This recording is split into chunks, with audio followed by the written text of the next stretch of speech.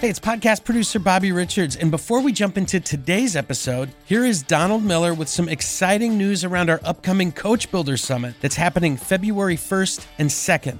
It's the ultimate live stream for coaches, consultants, financial advisors, physical trainers, therapists, counselors. I would consider a coach anybody who sells their wisdom, anybody who sells their knowledge and their coaching, their ability to help you transform into somebody else based on the knowledge that they have.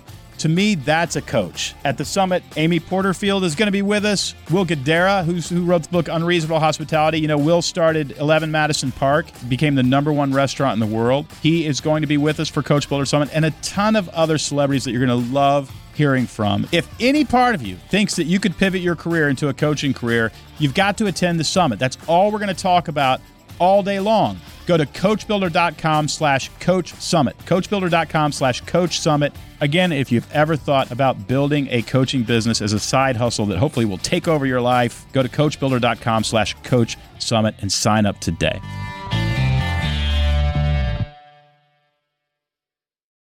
Victims flop and wait for a rescuer. Heroes get up and make happen. Welcome to the Business Made Simple podcast, brought to you by the HubSpot Podcast Network. I'm your host, Donald Miller. Well, today I'm going to talk about new year, new goals, new you, all that stuff that you're probably choking on because everybody else is talking about it. But hey, man, I got to throw my hat in the ring here. I want to spend an episode just talking about how I metaphorically stopped being a loser, which is where I was heading. I know that sounds very derogatory, but that's how, there are people who win in life and people lose in many different categories. I think in most categories I was losing, and kind of what happened in my life that changed that. What I'm going to do, though, in order to get through all this stuff is I'm going to use a cheat sheet. It's the book Hero on a Mission that I released 3 or 4 years ago. I want to summarize it and just think through some of the ideas and how I've reflected on them after the book came out. But what I'm hoping that you get by the end of this experience is a new view of life. Literally like a new way of looking at life that feels less burdensome, less dark, that feels more hopeful, that does not make you feel guilty or ashamed because you're not trying hard enough. And the stuff in Hero on a Mission did that for me. That's today's episode. It's coming up. You're going to be able to set some goals, get a new vision for your life. I think you're going to be happy with it. We're going to get to that in just a second.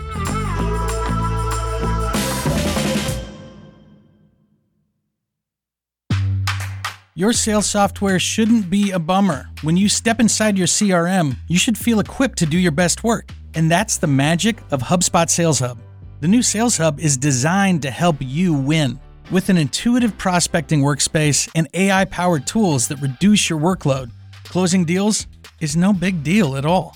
Get AI-powered tools like ChatSpot that are tailor-made to help you automate steps across the sales pipeline, so your teams can take back their time and spend it on the tasks that matter. Close more deals and get on track for your best Q1 yet. Learn about HubSpot Sales Hub at HubSpot.com/sales. All right, Hero on a Mission. These are my thoughts about the book, what I still think is helpful. All right, opening it up to the table of contents, I got cute. I broke it up into Act 1 and 2 and Act 3. I kind of played on story structure there, which the book talks a lot about story structure. But Act 1 is, what does it take to experience meaning? This is all Viktor Frankl's stuff. And Viktor Frankl saved my life when I read a book called Man's Search for Meaning. He was a clinical psychologist out of Vienna. And, I open up with these characters, the victim, the villain, the hero, and the guide, these 4 characters that we find in every story. And all 4 of them exist, not because they exist in the world, but because they exist in us. That inside of you is a person who's tempted to see themselves as a victim, a person who is tempted to become a villain, a person who wants to live as a hero, and a person who eventually must transition and transform into a guide to help other people, or they won't experience meaning. Let me break that down because it's arguably the most important concept in the book. In fact, I've even thought about writing a book only about victim mentality, because I think victim mentality is the #1 worst thing that can happen to you. If you see yourself as a victim, you are literally doomed. Doomed. You will not succeed in life because you will live according to that identity. And so when you say, gosh, I'm screwed, I got treated unjustly here, or I was bullied, all that sort of stuff, you get into this mindset of life is dark and you behave in such a way to prove yourself right. So it's a self-fulfilling prophecy. I remember the beginning of the shift out of victim mentality. I share the story in the book. What I regret not sharing is what my life looked like as I lived as a victim, and the reason I got into a little bit in the book, the reason I lived as a victim. I lived and thought of myself as a victim for the most part all through my early 20s. I mean, for my teens, childhood, all that. It was a defense mechanism. My dad split when I was a kid. I was probably 2. He was a basketball coach and left my mom. He tried for a little bit to stay in touch. I remember a trash bag full of toys that he went to a toy store and bought. None of them were wrapped. They were just a trash bag full of toys. Maybe they were wrapped. I can't remember. Left on our door. I remember that as like a 4-year-old. Mom worked at an oil refinery as a secretary and worked very hard hours, came home exhausted. Just recently, we were helping my wife's baby sister. She has an 11-year-old sister. She's 40, but she has a baby sister.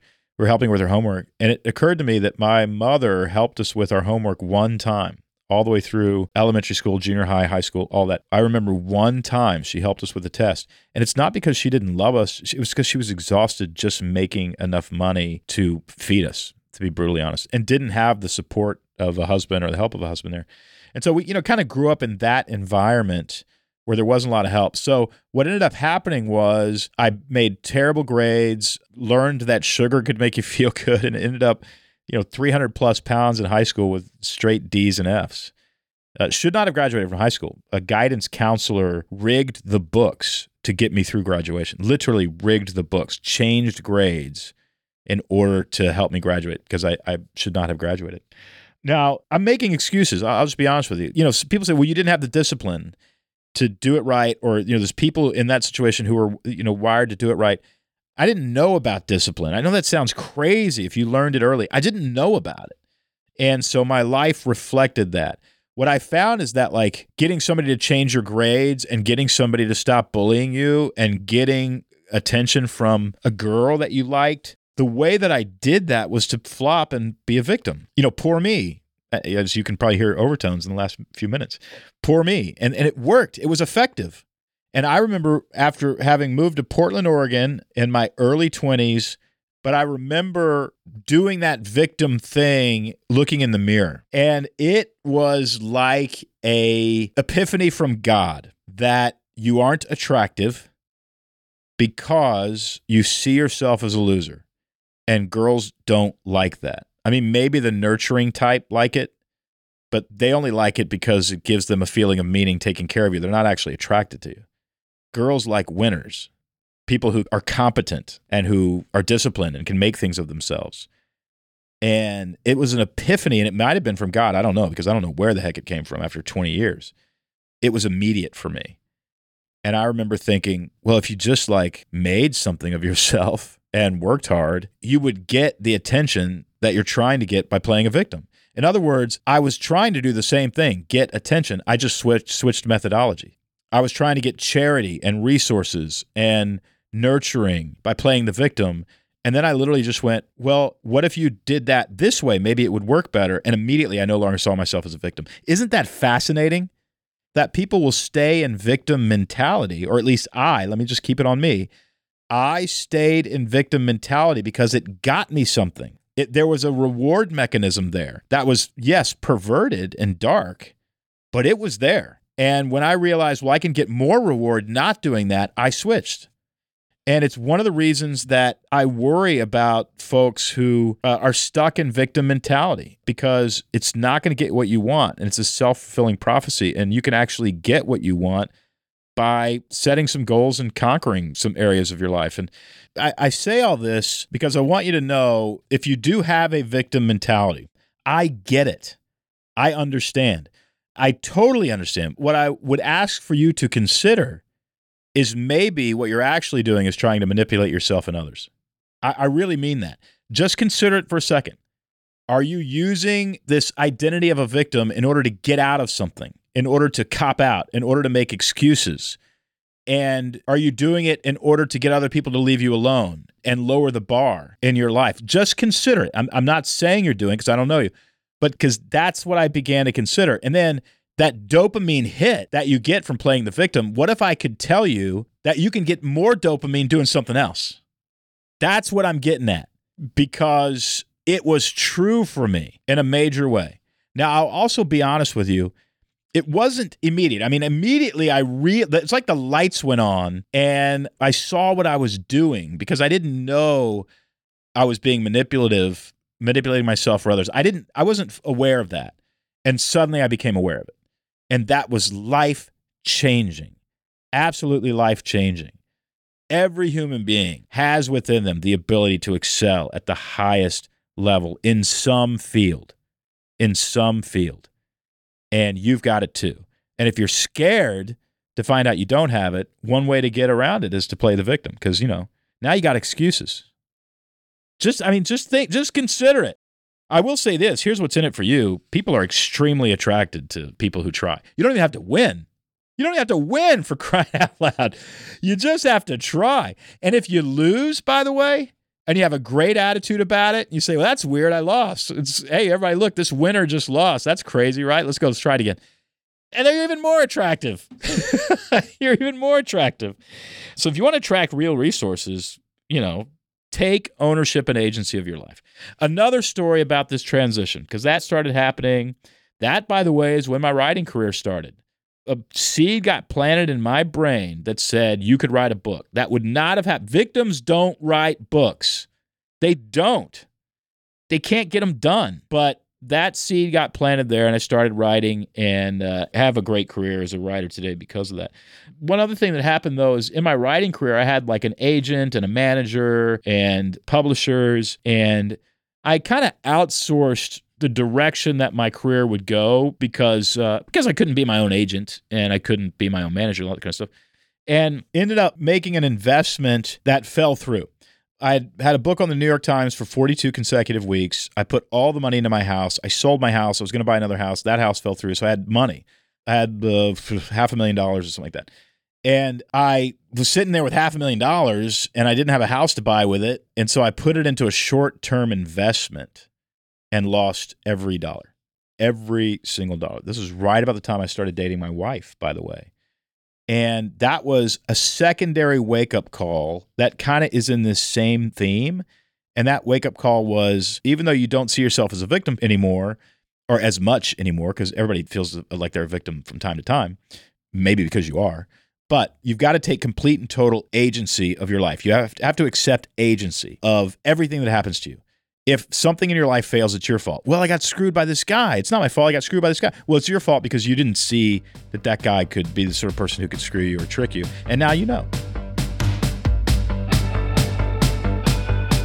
DTC Pod, hosted by Ramon Barrios and Blaine Bolus, is brought to you by the HubSpot Podcast Network, the audio destination for business professionals. DTC Pod is a podcast about all things direct-to-consumer. Ramon and Blaine cover everything for starting, growing, and optimizing e-commerce stores and DTC brands. They talk with founders, marketers, platforms, creators, and marketing and growth agencies, covering topics like brand building, social media, influencer marketing, website conversion. The list goes on and on. So if you're interested in the stories behind your favorite consumer brands, you need to listen to this podcast. In fact, in episode 299 titled Build a Better Brand with the Ultimate Shopify Accelerator, Ben Scharf, co-founder of Platter, a storefront accelerator for Shopify brands, covers how to streamline a brand's Shopify experience to drive and increase conversion, all without bankrupting your business or confusing your customers. Listen to DTC Pod wherever you get your podcasts.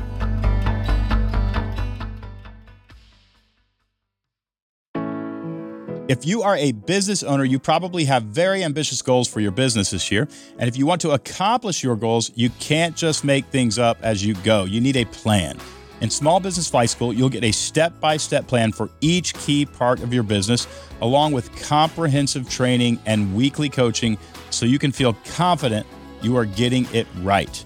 And when you join Flight School by Friday, January 19th, you'll get a free 1-hour website review with a marketing expert that I have personally trained and certified.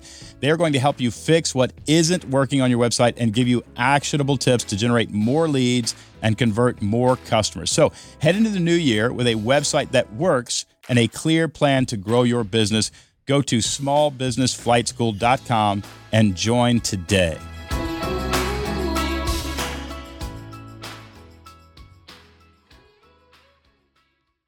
And now, back to the show. Here's the great thing about accepting agency of your life. Win, lose, draw, your fault. You think that what you're doing is owning a bunch of negativity, but that's not what you're doing. You're not owning a bunch of negativity. You're owning control. Because listen, if something bad happens to me and I can somehow see that as my fault, I get to control it. Does that make sense? I now have control over that dynamic in my life. If somebody tricks me into investing and I lose that amount of money and I say, that person screwed me, who has the agency in my life? That person has the agency in my life. But if I say, I cannot believe I fell for that. I should have seen that coming and I fell for it and I will never fall for it again. And I make it as much my fault. That's not to say don't seek justice. I'm not saying that. But I got to make it my fault as much as possible because now I control my future. So don't think of this as like not pointing blame where blame belongs. Think of it more of like you getting as much control of your life as you can. That's the foundation for a meaningful life. You can't do it. If somebody else has the agency in your life, has control of your life, is dictating the direction, you cannot live a meaningful existence. You cannot have that fulfillment that meaning has. You can't. You can be inspired by watching somebody else do it, but you got to do it yourself in order to experience it. All right, Act 2, that, by the way, is 6 chapters. I just summarized 6 chapters. Act 2 is making a plan and owning it. And I start Act 2 with this exercise, write your eulogy. But sit down and write what you want said about you after you die. Summarize what your life has meant, what you've accomplished, the relationships that you've had. In other words, cast a vision for the way this thing is going to look when you're done. Almost like writing a screenplay and then stepping into the story and living it. That's what you're doing when you write that eulogy. But I get into how to do it, how to write your eulogy. And what that has done for me, because I have done that, is it's given me a constant vision that I've looked forward to. Some of you know that when I was in high school, I wrote down a vision statement based on an exercise that somebody came to my church youth group and gave us. And the exercise is like, write down everything you want to do with your life. And I literally wrote down, I want to go to live in Oregon, and I want to be a New York Times bestselling author. I want to be a millionaire, all this kind of stuff. And we were supposed to give that note to a friend in the youth group. I think we pulled names out of hats. And I handed mine to Sandy. And Sandy called me when I was 35 and said, Don, I found this letter. You've done all this. In fact, you live in Oregon. I was living in Texas at the time. And you've got a New York Times bestselling book, and I'm guessing you probably are wealthy. I don't think actually I was a millionaire at the time, so I don't know if I nailed that part. But there's something about writing down a vision that makes you subconsciously head toward it. And I don't know what that is, but that's what that exercise is really about. And then I get into a lot of characteristics about how to get more things done. Let me give you this exercise because I promised you some practical tools on setting goals. It's actually not just one eulogy. That's not the only vision casting exercise. There's also you write your eulogy, and then you write your 10-year vision based on your eulogy, and then you write your 5-year vision, and then you write your 1-year vision. And, it's the normal categories: career, health, family, friends, spiritual, all that stuff is in that exercise. So if you're going to do this without reading the book, don't just write your eulogy. Write your eulogy, then write your 10-year vision, your 5-year vision, and your 1-year vision. Those 4 documents will change your life. I live on 15 acres with our dream home and an event space in the backyard that looks like a restaurant and a guest house up on top of a hill. I live that today, and 10 years ago, I established that vision. And we did not have enough money for the land. We did not have enough money for the house. We didn't have enough money for the furniture, for crying out loud. But I established that vision. And because of that vision, and by the way, that is used every single week to raise money, recharge people, we met with Republicans and Democratic leaders talking about how to come together. That's what I dreamed about. I remember dreaming about that and didn't have the money for it. But when you actually put that subconscious vision, it's not magic, but you start realizing you're going to need more money. And so you kind of go do this deal, and you work a little harder to do this thing in order to make the money to pay for the land, to pay for the building. things just kind of start happening and come into play, and you start walking through the correct doors because you know that door goes in the direction that I want to go. And that eulogy, 10-year, 5-year, and 1-year vision have been foundational for me, totally foundational. And then as it relates to goal setting within those visions, you know, if you want to make enough money to buy something that you need, you might say, okay, well, you know, I need $500,000. And in order to get that $500,000, what you need a habit that you can do every day that leads you to get the $500,000. And so my goal is $500,000, and I'm going to make 5 sales calls a day for a product that I created in order to get the $500,000. To me, that's what goal setting is. It's saying, here's the goal, and here's the habit that I'm going to do every single day to achieve the goal. And you got to put a goal with a habit, or it won't work. And then the goal itself has to fit under the vision. So the vision is we're going to have this property, and it's going to recharge people, and we're going to use it to bring warring fractions together to talk through their conflict. That's the vision. That's going to cost millions of dollars. So now I need the money, and I'm going to write a book a year and create a product a year that people can buy if they read the book in order to get the money. And the habit that I'm creating is at 7 a.m., these days 8 a.m., I'm going to sit down at this table, at this coffee shop, and create content that can go into a book that people will read, that they will then want to buy a product, that they will give me money for, that I will then turn around with the money and buy this land, and then invite Republicans and Democrats together to come talk. That's how that's how it works. That's how it works. Everything else is just a wish. Everything else is just a wish. Now, isn't that amazing that like until I was in my early 20s, maybe even mid-20s, I mean, none of that would have occurred to me. None of it. None of that, like you can cast a vision for your life or you can go get things. Victims flop and wait for a rescuer. Heroes get up and make happen because they believe they can. And I believe you can. And I say this to you because I hope that you have the kind of transformational experience I've had in my life. It's been amazing. I love my wife. I love my child. I love the house that we get to live in. I love the company that I get to own. It's just so much more fun trying and occasionally winning than it is not trying because you've accepted the identity of a victim. I hope this new year that you experience that kind of transformation.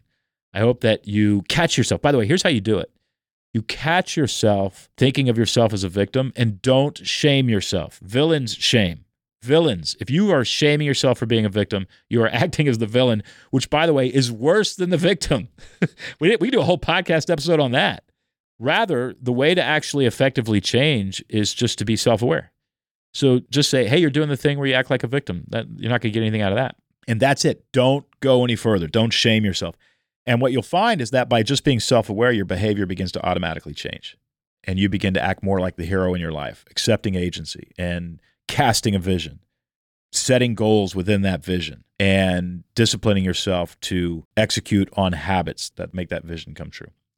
All right, I hope this was helpful. If you know anybody who you'd like to talk to about this, send them this episode and get together and say, hey, man, can we just talk? I got a group of guys that we go fishing with every year. I go fishing with every year, and I love these guys. We call ourselves the Lions because we're cheesy and stupid. And these are the sort of conversations we love to have. In fact, I'm getting together with them this weekend and probably going to talk about victim mentality a little bit. And maybe you can too. Maybe you can send this to some friends and say, let's talk about this, man, because I think he might be onto something. I hope I am. It's been true for me. I hope it can be true for you. Life is just too awesome. The opportunities are too awesome to waste in victim mentality. Don't do it. Be the hero of your story. Make something cool happen. All right. It's the end of every episode, and I want to give you a plan of action from today's coaching conversation. These are the main takeaways that you can immediately implement to strengthen and grow your business. And today's plan of action is grab the audio version of Hero on a Mission, listen to it, and complete the assignments. That's it. That book summarizes everything that we just talked about. But if you actually want to take the practical steps so that you've done these assignments, the eulogy, 10-year, 5-year, 1-year vision, goal setting worksheets, if you subscribe to Audible, it's 1 credit. It's 1 credit. And by the way, whenever we meet, just walked out of a coffee shop this morning. A couple was from Florida. And they stopped and said, I can't believe this. We literally came here because we heard you right here. And we got a little selfie. When we meet, say, Don, I listened to that episode on the podcast. and I have transitioned from victim mentality to hero mentality, and you and I are going to have a really great conversation because I want to know about it. I want to know what happened.